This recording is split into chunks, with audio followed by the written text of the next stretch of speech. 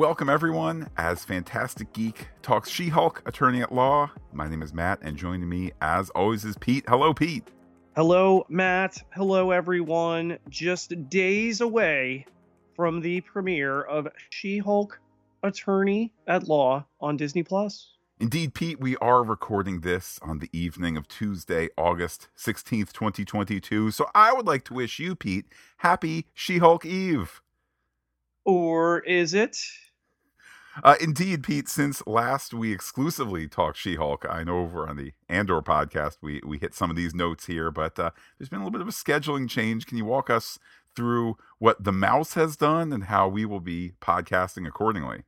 One affecting the other. First, the decision we learned when the Andor trailer came that the first 3 episodes would be backed up to Wednesday, September 21st. Okay. We'd have a couple weeks of just She-Hulk and then get in our Star Trek Lower Decks on Thursdays. But no, at the pretty much same time, She-Hulk was moved to Thursdays. So we're going to get it 1 day later than we thought we would, and that's going to stay the case so that Star Wars will be on Wednesday and Marvel will be on Thursday here for the run of this show. It is interesting. I'm not saying, Pete, the iceberg and Titanic have collided and whatnot. It is interesting that the changes for She-Hulk, the changes for Andor kind of happened after both of them were already in the marketing ecosphere. It probably does suggest that the kind of ancillary data that Ms. Marvel running second fiddle to Kenobi, I know like third-party people were like, Kenobi took a bite out of Ms. Marvel. Maybe that's the conclusion to reach on Disney's end, if only because they have done this different schedule here. I know, Pete, that bottom line is this in terms of how it is impacting our She-Hulk podcast. For the first 5 episodes, when it's just She-Hulk on Disney Plus, we'll be covering those episodes on Saturdays. And then once Andor starts, we're going to shift She-Hulk to Friday and Andor for the Star Wars Saturday, just because She-Hulk, Pete, despite what some people are going to freak out about when the first episode airs on Thursday, the She-Hulk episodes are how long? They are half-hour-ish episodes, pretty much like everything Marvel has done over the last 18 months on Disney Plus. These a little smaller than the others because it's a half-hour action comedy. Yeah, so I think that also informed our decision to be podcasting it on Saturdays and flip to Fridays once Andor starts, Andor being longer. So bottom line is this, dear listener, for the, I don't want to say foreseeable future, but for the many, many weeks ahead, She-Hulk podcast on Saturdays. You can share your feedback with us. By the end of the day, Friday, maybe Saturday morning, wherever you might live on the world. And we'll give certainly plenty of warning ahead of the forthcoming switch once Andor starts. Yes, definitely look out on Twitter for our patented poll. You'll have all sorts of other ways, whether you want to email, you get yourself on the listener line, Matt. We'll drop that number. Been a while since we've gotten some audio that way. All right, people don't use phones the way they used to, but there you go. Can't wait to hear what people think. Pete, I know too, in the last week or two, the people behind She-Hulk Attorney at Law were at the Television Critics Association Gab Fest that the TCA does, and there was a lot of, I think, Disney/Marvel trying to recapture the narrative about all those naughty people who were claiming that the trailer CGI was terrible. It's not really the overworked people, although let's say as an executive producer of the show, my heart is with them, or some sort of basic thing there. But there's a lot of kind of finger pointing to like those trolls, which was interesting because about a month ago, Corridor Digital on YouTube spent some time talking about the effects in the trailer, and their big takeaway, among other things, was when you render a Mark Ruffalo, which is to say, when you render a man and you take the fake looking Hulk head and you want to make him look more real, what do? You add some stubble, okay? You add some salt and pepper into the stubble. You add some crow's feet. You age him a little bit into that silver fox range that Ruffalo is. However, when you try and do the same with a Tatiana Maslany, you're not kind of going into the same tools in terms of, we want her to look a certain age, so we're not going to put facial hair on her, put stubble on her, that sort of thing. So it's a little bit more difficult to bridge that gap from the fake CG head and to make it look a bit more real with stuff on it, just because that's kind of not what we're expecting. Some of those tools are not what we're expecting from a young, vibrant, frankly, female character. Not only that, I think there's a greater level of scrutiny toward a female's appearance than there is that of a male. And we've not seen this character in Hulk form just yet. So to do that, I mean, listen, let the show and the effects that'll be in the show stand on their own and, answer that criticism. And I think the people who have seen the first couple, all right, you're talking to one now, seem to be fine with it. Yeah, and I think too, let's judge the show when the show is on Disney Plus, which is to say, and I didn't know this, Pete, until I saw this video about a month ago. Apparently, YouTube compresses things differently than other places or something like that. Just point being, we might not have gotten a great copy of the trailer if you watched it on YouTube back when the first trailer dropped. So, Pete, I think you and I both are looking forward to, all 9 episodes of really great CG, and I will continue to think about those hardworking VFX artists, and hopefully Disney's treating them a little bit better. And I think that the cast came out and, had some words of support toward them, show you that, yes, we have tight deadlines and we have high standards, and we have, a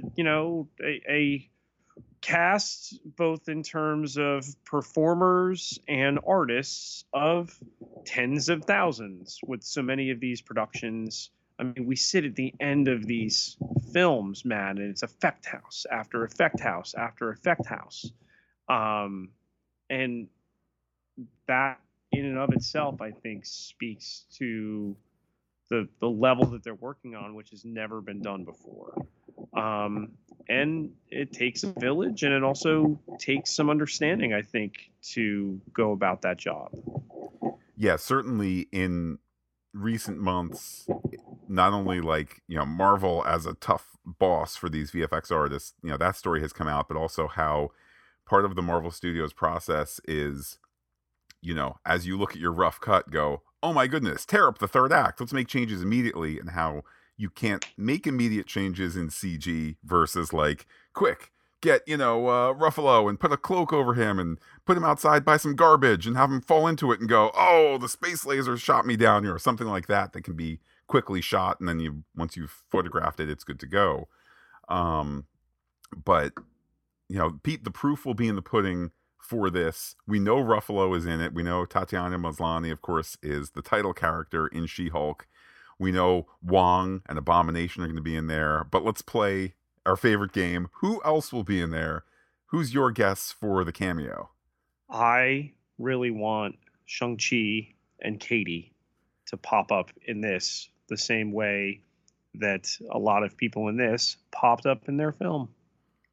I really, really like that as a guess. And I think that we now have enough Marvel Studios TV shows under our belts to know that it's not always like Black Panther is the next movie. This is the last Marvel show before Black Panther. Therefore, at the end, Shuri will come out and say, but wait, there's trouble in Wakanda.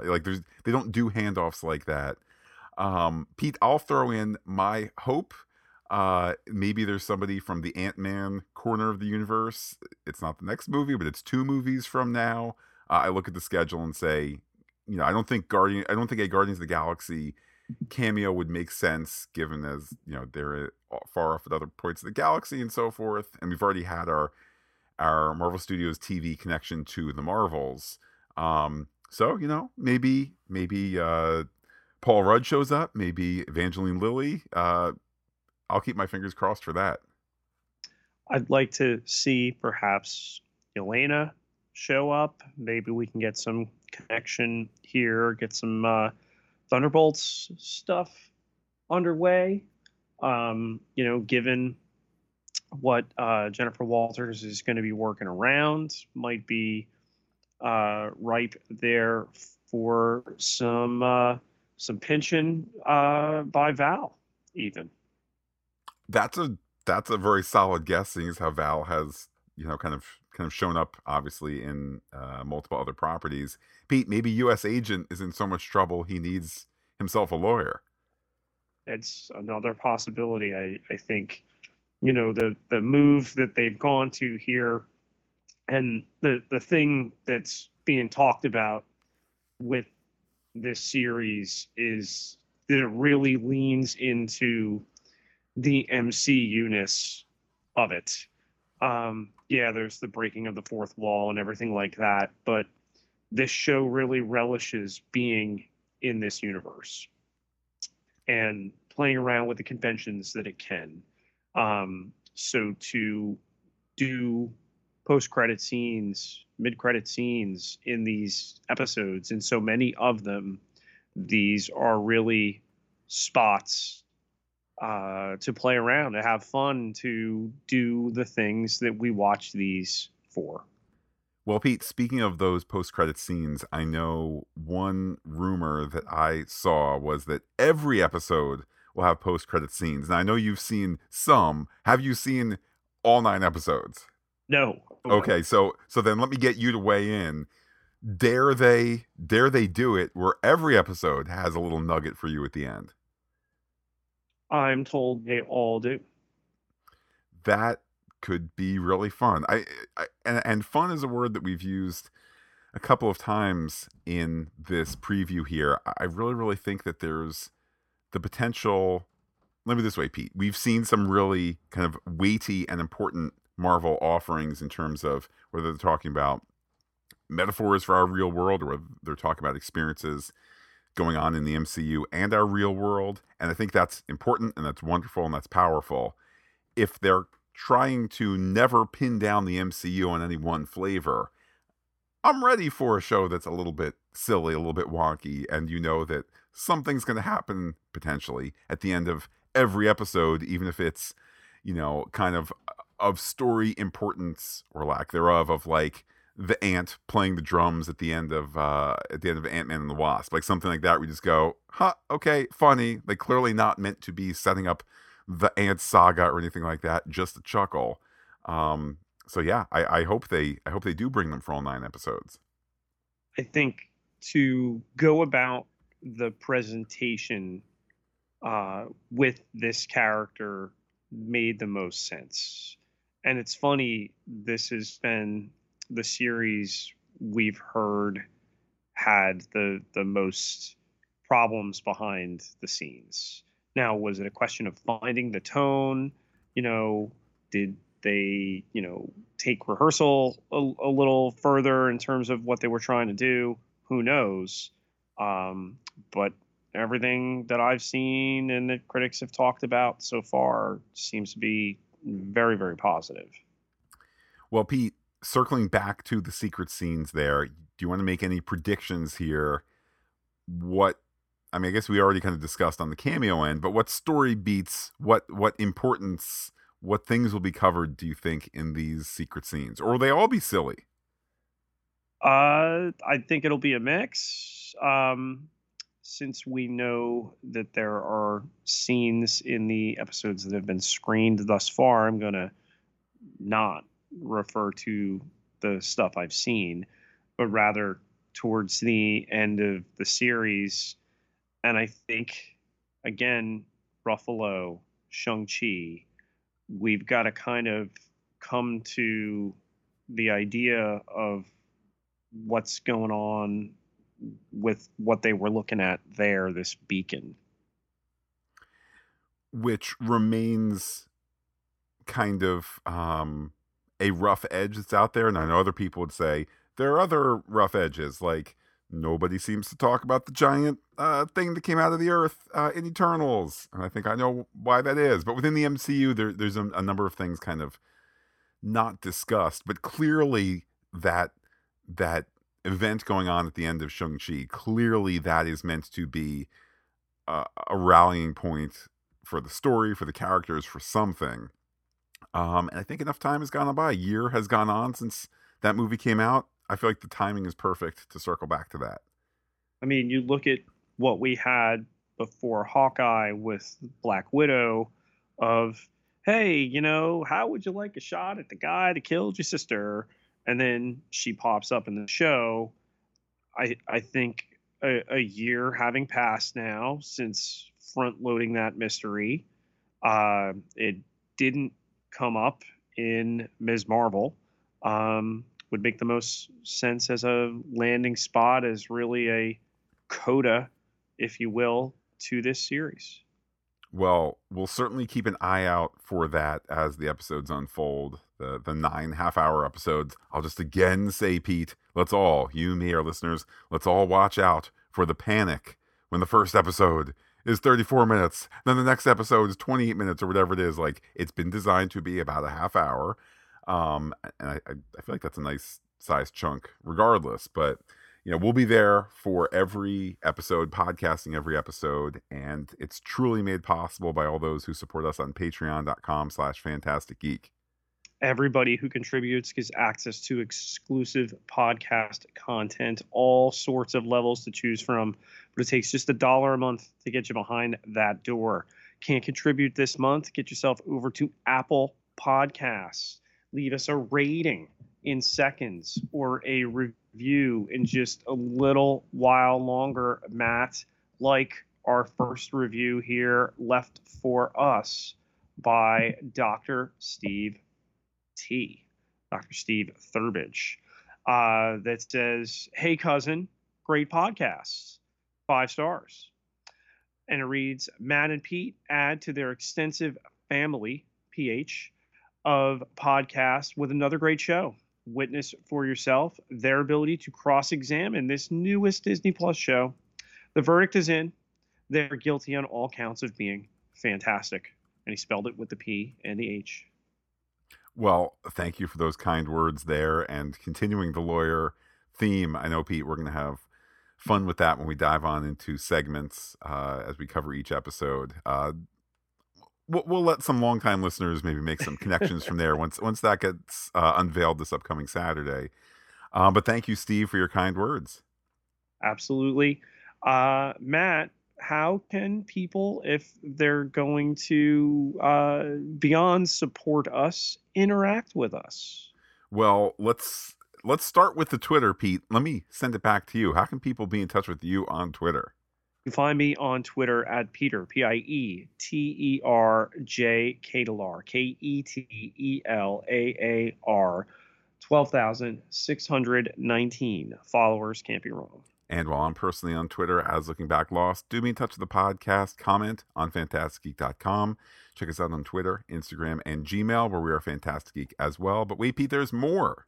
Facebook.com/fantasticgeek with a PH, all one word, like it today.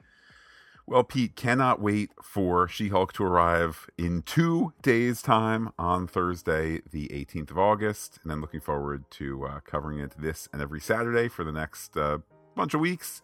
For now, though, Pete, I will say adios to all our listeners and give you the final She-Hulk preview word.